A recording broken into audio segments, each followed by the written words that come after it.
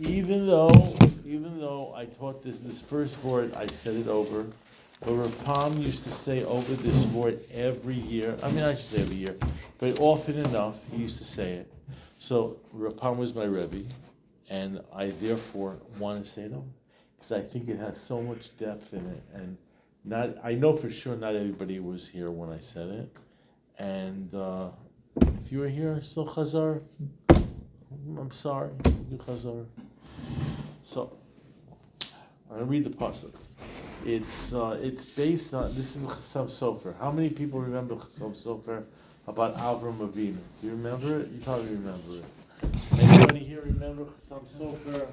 Introduction to the halacha, the responsa of the Chassam Sofer of Yeridea. That does not mean that I know anything. I just know this one thing in Chassam Sofer. It does not mean that I know the Chassam Sofer lived about 250 years ago. Maybe 300 years ago. Massive. He wasn't 19th century? I don't think so, but maybe. That's how much I know.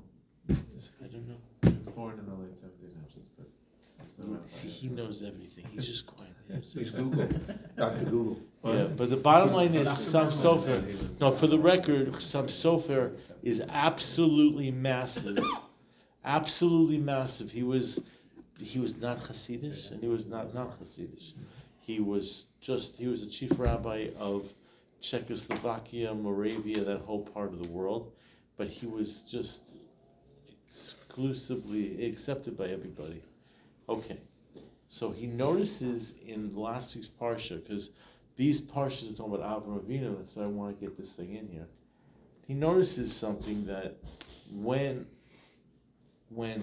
Hashem sent the angels, Whoa,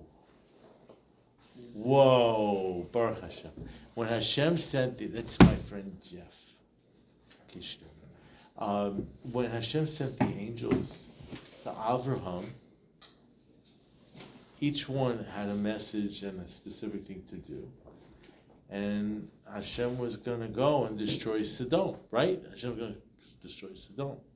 So if you look at the prophecies of throughout the Bible and Tanakh, you'll see that usually the way prophecies worked was it would say, Hashem said to Moshe, you should go and tell the Jewish people, or go to Pharaoh and tell Paro, let my people go. Right? It was like Hashem says to Moshe, and then there's the message.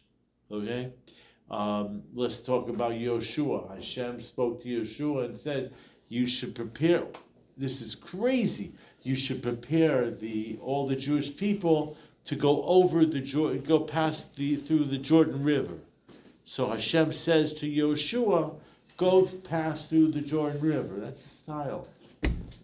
When it comes to Isaiah, let's say Jeremiah, Yirmiyahu, it starts off by saying that Hashem said to Yirmiyahu, Bebetan yidaticha, I knew you in your womb. In other words, I knew what was going to be, and go say this and this and this. But you find here something very strange in the language. You can look it up. It's in chapter 18. Okay, Pasuk Yud Zayin. It says, V'Hashem Amar, God says, Hamachasani me'Abraham. Am I going to hide from Abraham? Asher ani oseh, what I'm going to do. And it's a little bit of like apologetics. Like I have to tell Abraham what I'm going to do. I'm going to destroy the area of Sodom. So the exact translation is, shall I conceal from Abraham what I'm going to do? That's a totally different type of conversation. Again, Hashem always, for prophecy, it's always God says, go and do this, go say this, whatever. Here, Hashem is saying, what? Who is he talking to? He's saying, Hashem, who is Hashem talking to? I guess to us. Okay. Good point. I guess Hashem was talking to us. But doesn't Rashi say he was talking to the angels or something? No, not Hamachas and Avraham.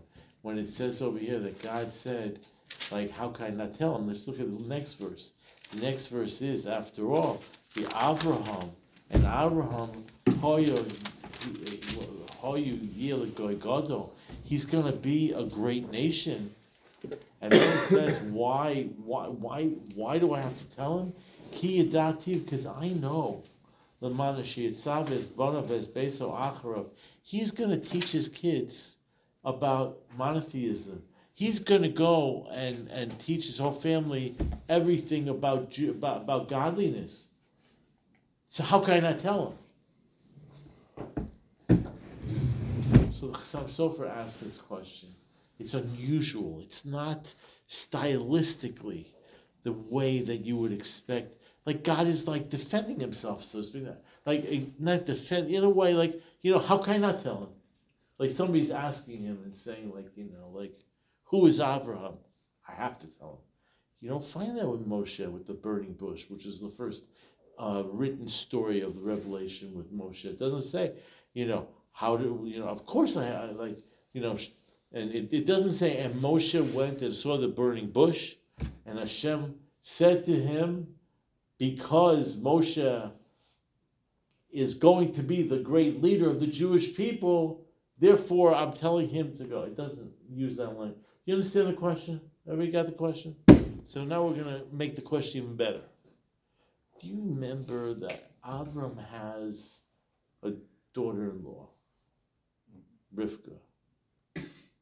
Now, Rivka gets pregnant. And we don't believe in the virgin birth. She's regularly pregnant.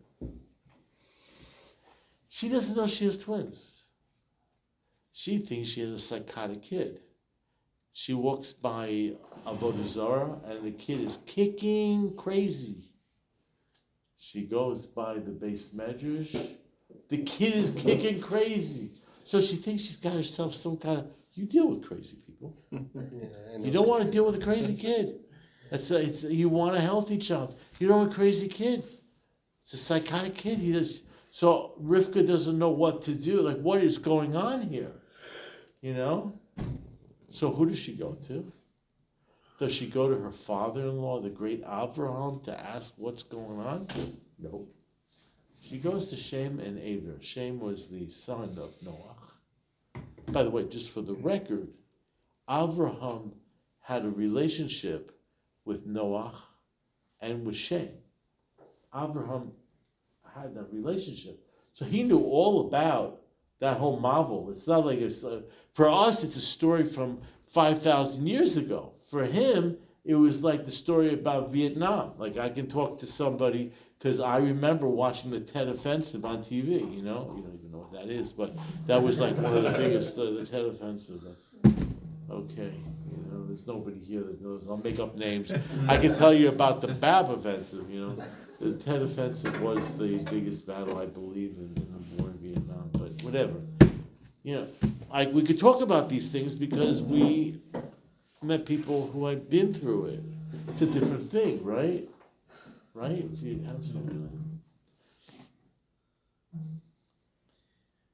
So why would she not go to Abraham?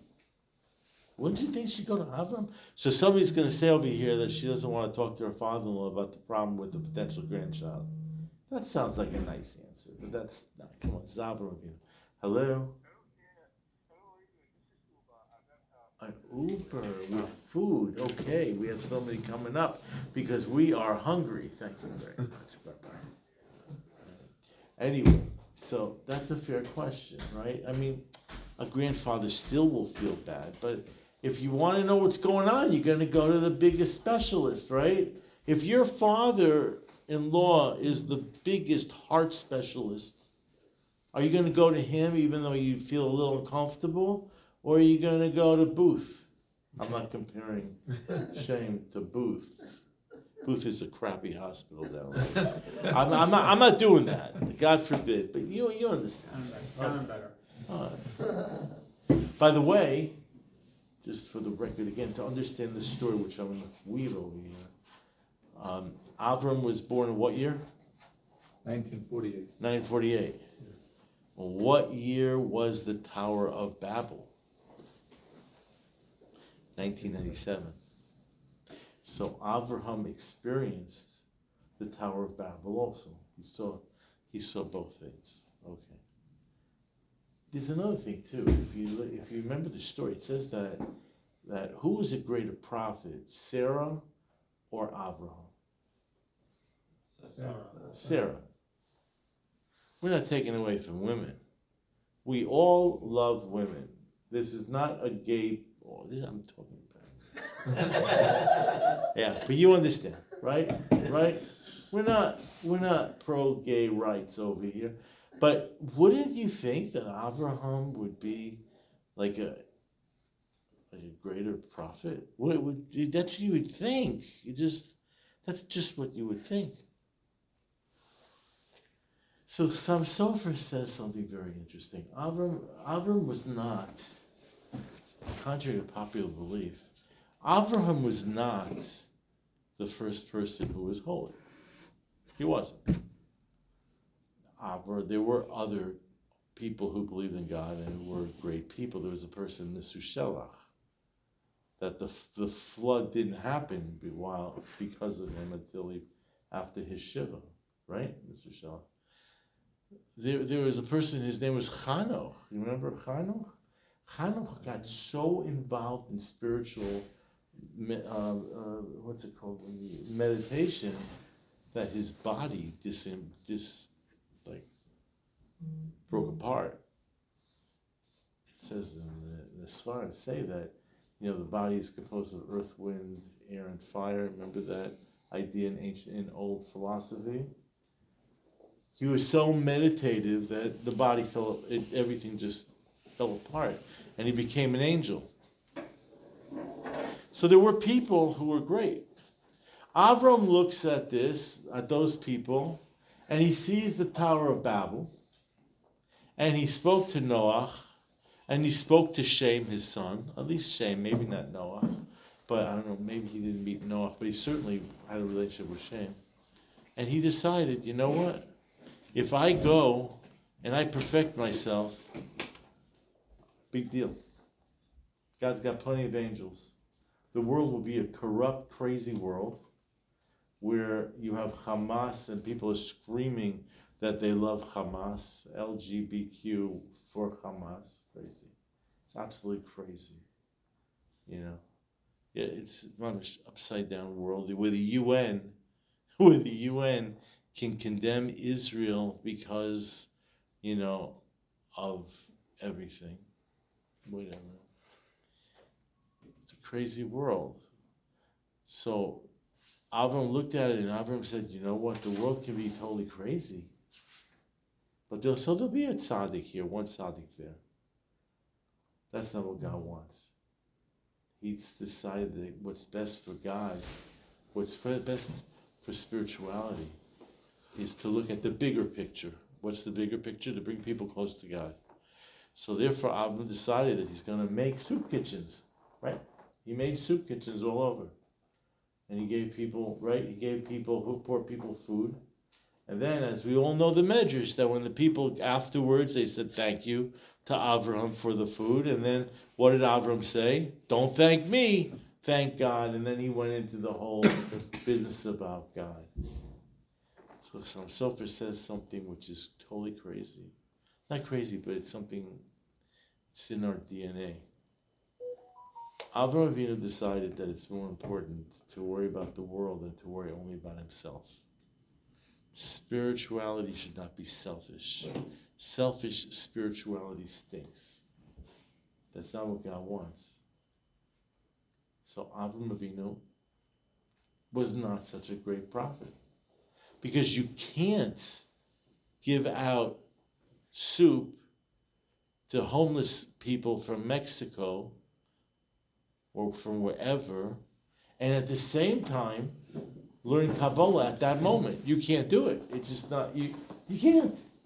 You can't help people physically, and at the same time, you just can't do it. You got to, if you're working to support your family, so then you can't at that exact moment be learning. Now you'll hear stories about big tzaddikim that when they were walking, they would say Mishnayos. I was close to a big tzaddik. His name was the Boston Rebbe, and he knew Mishnayos by heart, and he had a Mishnah with him all the time, and he would say it learned Mishnayos when he was in the car. That's not the same. You know what I mean? You're not gonna. That's you can't. So Avraham Avinu was not the greatest Mekubal. That's why it said. That's why she went to Shem, because Shem was separated. He wasn't doing what Avram was doing. Avram's avoda, his way he looked at the world. I once saw in National Geographic a picture of a nun in the Himalayas, and she had a pile of rice, and she was meditating all day. She would take the rice, one grain at a time, and put it from one pile to the other pile, at 1 grain of rice at a time. And the National Geographic thought that it was like extolling this virtue of meditation. Is like amazing. And I'm saying to myself, we would look at that as being missing the boat. Not that meditation is not important. Not that there's not a place for meditation. But a great tzaddik is Avraham Avinu, who's running around, like the famous explanation of Noach Weinberg. According to the you brought this up, Avram was talking to God when he saw the 3 angels, right? Mm-hmm. That's Avram was talking to God. I said this last week, and it was a little bit crass, but we're gonna just do it again because that's what we're gonna do. Avram Avinu is how old when the bris takes place? He's 99. How many people think it hurts to have a bris at 99?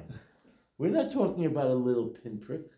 We're talking about taking the entire foreskin and cutting it off at 99 without, I don't think they had anesthesia. It's like with a rock, no? With a rock.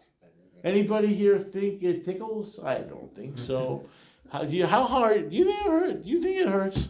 Okay, good. Now, let's take it a step further. It says in the Medrash that it was a hot day. What happens when it's a hot day? Shlomo, what happens? Sweat. Acid. What happens if there's sweat over there? Burns. It burns. Okay. Now, let's take it a step further. You see 3 people who are Arabs, right? That's what the Medrash said. They were no Jews anyway, but they were nomads according to the Medrash. One was a nomad, a sailor, whatever. Do you think it's comfortable to run after you have a circumcision and you're 99 years old? Running? Anybody ever have a little irritation in that part of the body? Well, I can tell you that it is uncomfortable. I don't think running is an easy thing to do, but he's running. Now, and what's he running? He's running when he's having, according to one of the 2 explanations, when he's in the middle of having a prophecy with God.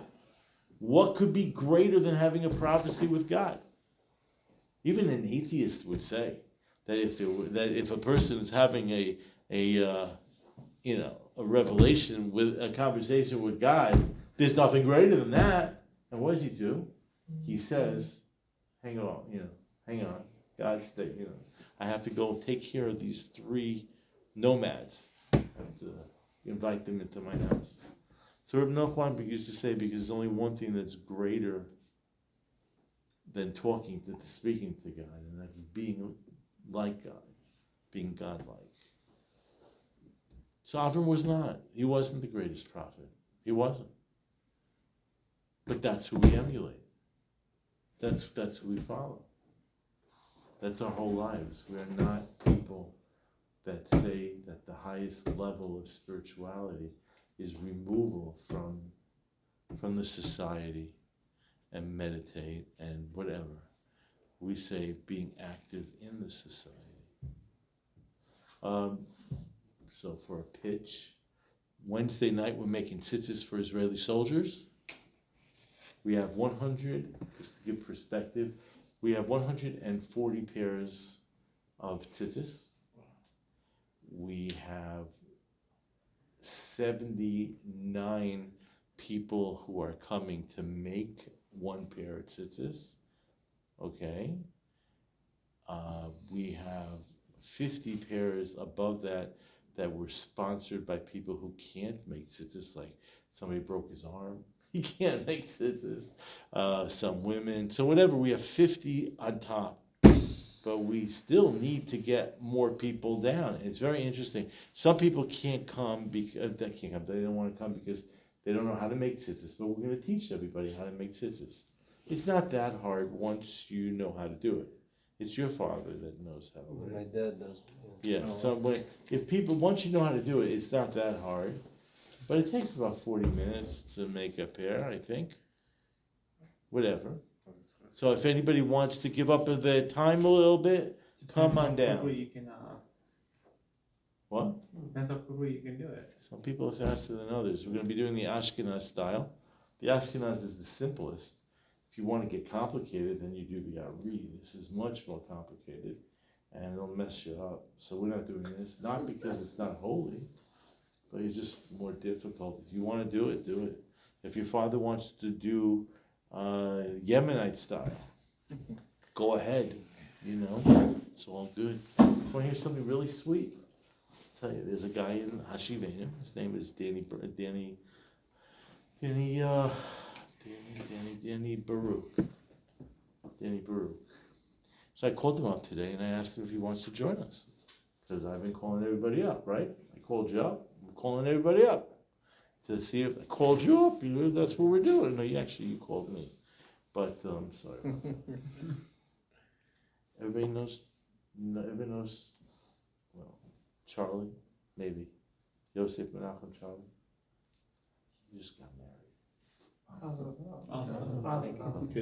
So this guy Danny Baruch, I called Danny Baruch up. I said, "You want to come make tzitzis?" So he says, "Great idea." And then he says to me that he's connected with a brigade in Israel. I didn't ask him how, but some family member must be in it or something. And there's 80 soldiers in this specific brigade. And he bought them watches and whatever they needed. He's been taking care of this one brigade. Okay, so he has a business and he's able to get things done. So he said to me, like, would we send the tzitzis that we're making to that brigade? I said, I don't care, but I said, call up first and find out how many pairs they need. Right, reasonable thing. He calls me back and he says he spoke to the commander, and every soldier has a pair of tzitzis. They're all into it. They're really into it. They're not religious, but they're wearing the tzitzis, because there's been a number of stories where the tzitzis protected the people, and, first of all Jewish people are holy, good people. But also, you know what I mean? You're going to wear tzitzis because... Okay, so I want to talk here about the issue of Hachnatas or... I saw this in a sefer, and it's so true. Avram is known for Hachnatas Orchem, right? Having guests. Having guests is an amazing thing. I want to tell you in my family what we did, and then I'm going to tell you, we're going to go over a little bit about this point. We have guests. I'm married 39 years. That sounds like a freaking long time. 39 years. It was like yesterday that I got married to my wonderful, beautiful wife.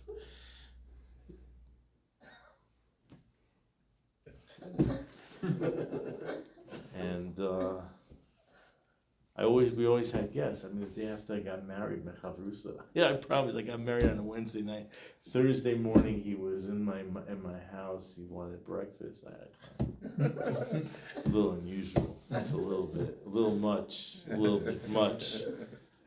Okay, but we had guests all the time. But sometimes guests can make you crazy. You have an obligation to have guests and to help people out. But guests have the obligation to be normal. You know what I mean? It's a two-way street. You would think so, right? You would think so.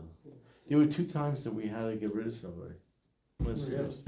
There were two different men at different times over the last all these years, 39 years. that we felt that there was like, this was not gonna be a good thing for them to be in the house. One kid was playing with my son at the time, I think it was Avi, on the floor in a weird way. Nothing happened, but it was just like, it just didn't feel right. You know what I mean? It just didn't feel right. So my wife and I, we spoke about it, and we told all the guests that I was feeling ill, and that they should go home because I'm not feeling ill. But we told all the guests to come back except for Bob. And Bob didn't come back. Bob was never invited back again. There are things that a guest has to be reasonable, Guests have to be whatever. So we had a policy though. So I wanted to make sure that my family, I'm saying this because I think people have to make policies. Here I am, I want to have my house open. Like, I had a good friend in Yerushalayim, Mordechai Machlis. Maybe some of you people knew him or knew his family. The guy had, how many people knew or heard of Rabbi Mordechai Machlis?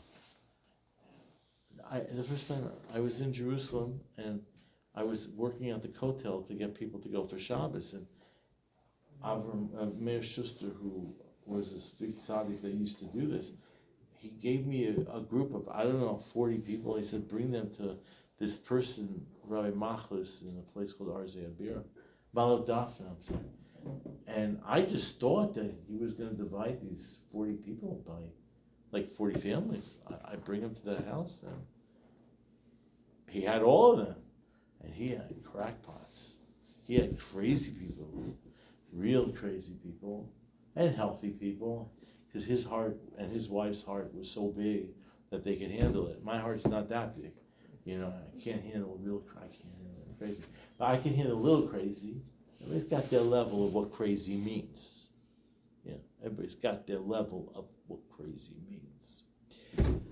So the deal in my house is we made this, and we live by it even till this day. That let's say I want to invite, he's my cousin, my wife's cousin. So I'm going to use him as an example because he comes to my house and he's a relative. So I can use your example. Hey, Bob. Adam wants to come to our house, and all of a sudden my son says, I don't want him. Why don't you want him?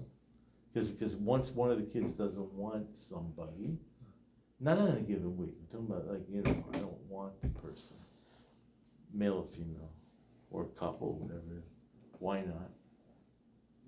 And if it's a reason which seems whatever reasonable, even if it means I just can't, so then we don't. Because we always wanted it to be that we'll be able to maintain having guests. And if you don't figure some way of including the family in the guest process, at some point they're just going to buckle. And they're going to say, okay, Dad's with another crazy guy. I don't want to eat at the table because they all eat with their mouths open and I can't be there. I'm going to vomit. You understand? You can't, and that becomes a problem. What if other guests are uncomfortable? If other guests are uncomfortable, I don't know. The guests would be more uncomfortable than the kids? Give me an example. Why would that be? I have no idea. Well, if there's a guest that's making all the other guests uncomfortable, so at some point I would say that we just wouldn't invite that guest. Again, it has to be some rationale to this, I guess. So I saw this halacha, I saw it, and I found this to be very interesting. It's something that I know I have to work on sometimes. Okay? Sometimes a guest does something wrong. They do something wrong. So we have to be really careful and work on the nisayon of not to get it into our system, to not want guests again. I had this guy came to our house, and he decided that, it's a fair question. To be fair, it's a very fair question. But there's a difference in life between having a question and actualizing the question. He decided, you're not allowed to carry on Shabbos, right? If there's no Eruv, you're not allowed to carry. Most of us grew up, I grew up in Connecticut where there was no Eruv. So for my whole life until I moved to Queens, when I was 26, until I was 26, I couldn't carry on Shabbos. At 26, I moved here and I could carry all day long. Every day, it's so pleasurable. Now it's hard for me to experience not carrying on Shabbos. Anyways, this guy came up with this idea. If you flush the toilet, you're carrying the material in the toilet from here to the river. And that is obviously not allowed. But there are other issues if you don't flush. No, you're thinking in a different way. You're thinking, because what you're thinking is, you're thinking about, but halacha would say, if it would be true, that you're prohibited to carry in the pipes, if that would be true, then it wouldn't matter if it's something which is just not so nice. So he decided he's not flushing toilets. No. Oh God. Okay, that's what he decided to do. So. And he told you. Oh no, there's more than that. He would go to people's houses on Shabbos, and I set him up with the nicest houses. And I didn't know. What am I supposed to know? Did I ever talk to you guys and say, do you flush the toilet on Shabbos? What gives you permission to flush the toilet? You're carrying from Rosh Hashanah. The toilet is Rosh Hashanah. It's in your house. And it's going through the streets. And it's going straight over and out there to the Hudson River.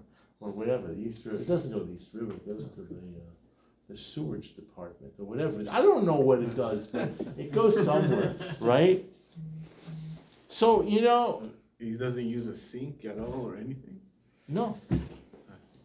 Wow. It wasn't a bad, I gotta tell you, to be fair, it's not a bad question. It's a very fair question. It's a very fair question. There's an easy answer, but he didn't know the answer. Now, first of all, what you were talking about is that when you live in a religious community, you don't always know the answers to everything, but you do know how people live. And that's a value of either living in a religious community, or if you would just read books, you might come to that conclusion that you can't flush toilets. Or as one other genius that I had, he was staying by a house that was at the time it was the mansion of Kew Garden Hills. There was no more toilet paper. Okay, it happens sometimes with toilet paper, either tissues or there was none. So what do you do when there's no more toilet paper? What do you do? What does everybody do? You rip the toilet paper. No, you just take the entire roll and you put it into the toilet, and then you just have the water going out, and then you ruin everybody's ceiling, and you ruin in the mansion because you don't rip toilet paper. Now, the reason that you're saying, of course, you rip the toilet paper is because again, you either you were raised in a religious family or you went to a religious environment, and that's what it means. Gadol shimusha yosem milimuda. That the experiential part of religion teaches you more than just the book part, because I was close to the Boston Rebbe, so I saw things that from the Rebbe. So you can't tell me things because I know. You know what I mean? I just know that's crazy. I know it's crazy because I was by the Boston Rebbe and he washed his hands and the water went in the sink and he was a big makubal. You know what I mean? So I know that's crazy. Otherwise you wouldn't know it's crazy. But you have to ask. The reason it's mutter, by the way, is because if you remember, or if you didn't remember, I'll tell you, there's a thing called a makom pitur, which is an area which is not a private domain. the pipes are considered a makom pitur, where you're allowed to carry. You don't carry physically in a pipe because, we don't live in the movie Honey, I Shrunk the Kids. But if you did live in the movie Honey, I Shrunk the Kids, you would be allowed to carry your whatever in the pipes, because that's called the makom pitur.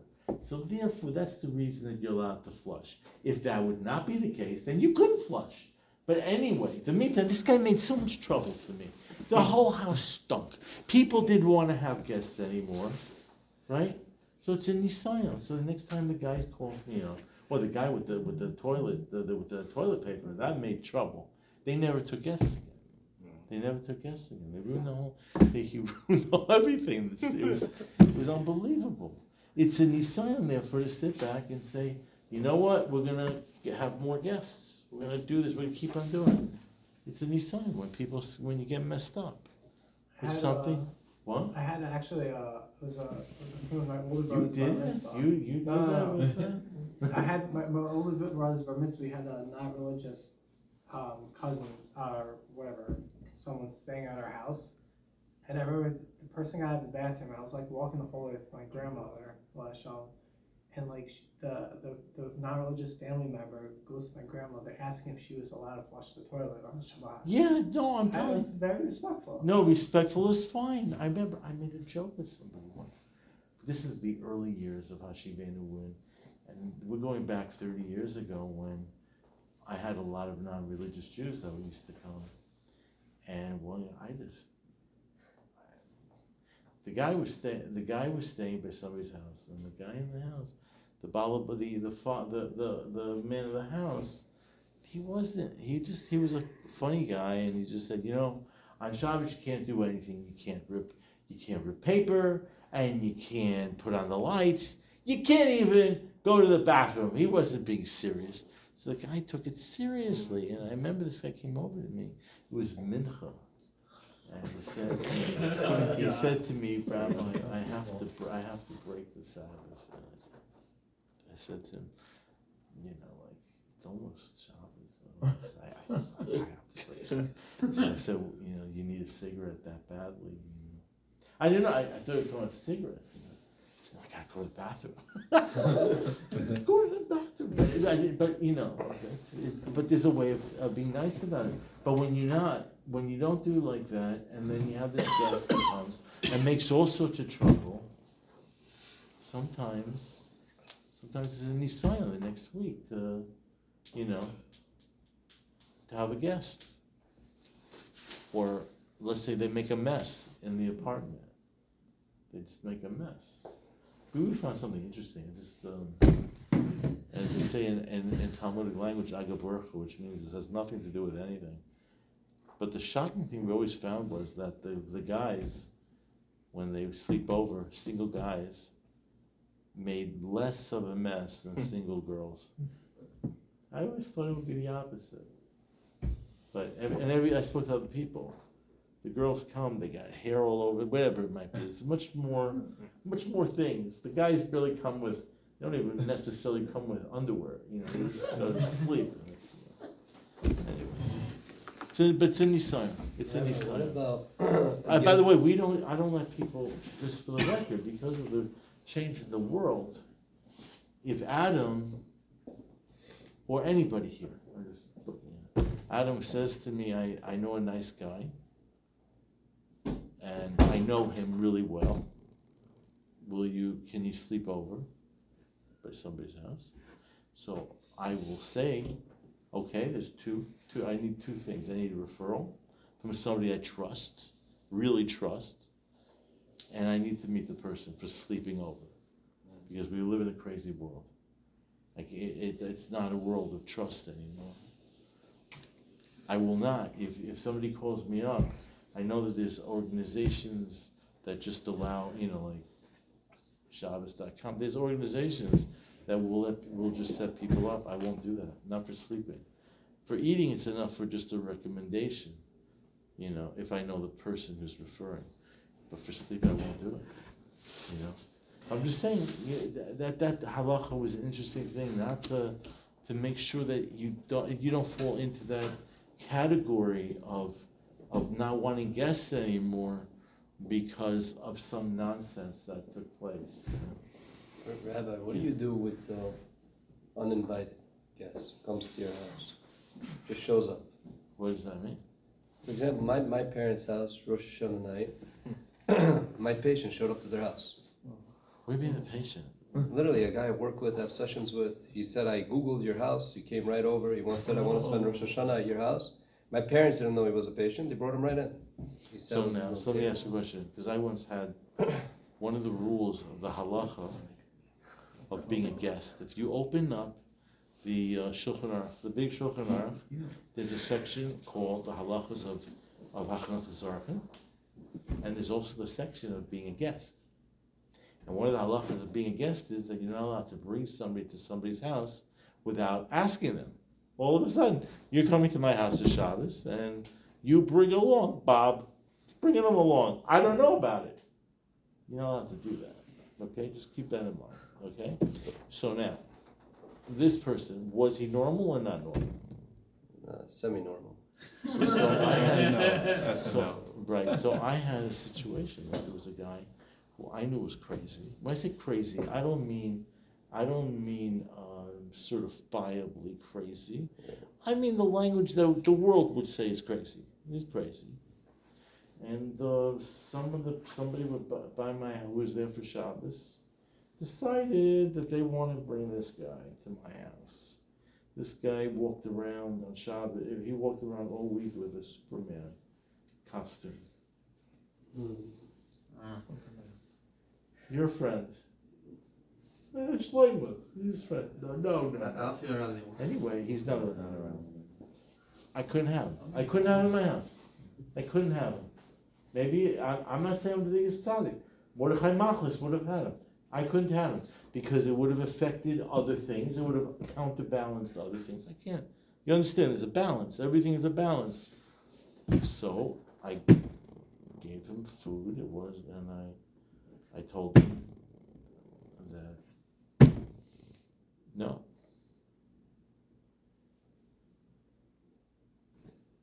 I'm not saying it's necessarily correct. You have to know. You got to know how crazy is there going to be a big fight between Superman and my mother at the table, or my daughter, or my wife, or me. You know what I mean? Yeah. Break out the kryptonite. Yeah, you got to get the kryptonite. No, you know what I mean? You got to put that all into perspective. No, it's all part of the perspective. I'll give you an example. I mean, I'll tell you something which is, you're not going to find this easily in the books, but I mean, it's there. There's a mitzvah, a kibbut of the aim is the biggest, is the hardest mitzvah to perform. Kibbut of the aim is the hardest mitzvah to perform. And if anybody here doesn't believe that, that's only because they're an orphan. Because there's no doubt for anybody to do it in its 100%. I'm not talking about just being a good son. I'm talking about, Allah says that if your mother says to you, don't go to Broadway, because I heard that there's bad things in Broadway, so according to the strict halacha, you're not allowed to go to Broadway. I mean, yeah, we're not so Americans, we're not keep it of aim, like the Sephardim kiss their father before Shabbos. They kiss the hand, right? You guys do. Kiss my father's hand. I wish I mean, my father's not alive, but sometimes we get a little bit emotional discussions. You know what I mean? It means fighting. You know what I mean? So it's hard. Keep it of aim is very, very, very difficult. So I'm not saying I'm right, but sometimes you don't. If the situation warrants it, you don't go to Yontif to your father's house or your mother-in-law's house if you're going to have big fights, because that's also keep it of aim not to have fights. You know what I mean? You gotta really think it out. It's not monolithic. You gotta figure out the purpose is shalom. The purpose is to have guests in the long term.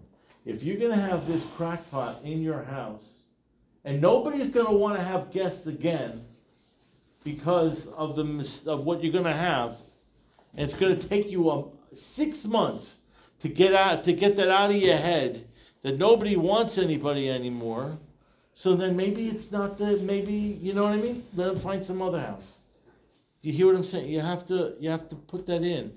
It's not a clear. You got to see the larger picture. It's the bigger picture. You got to worry about the small picture, but there's a bigger picture. Do you hear that? Does that sound a little bit rough?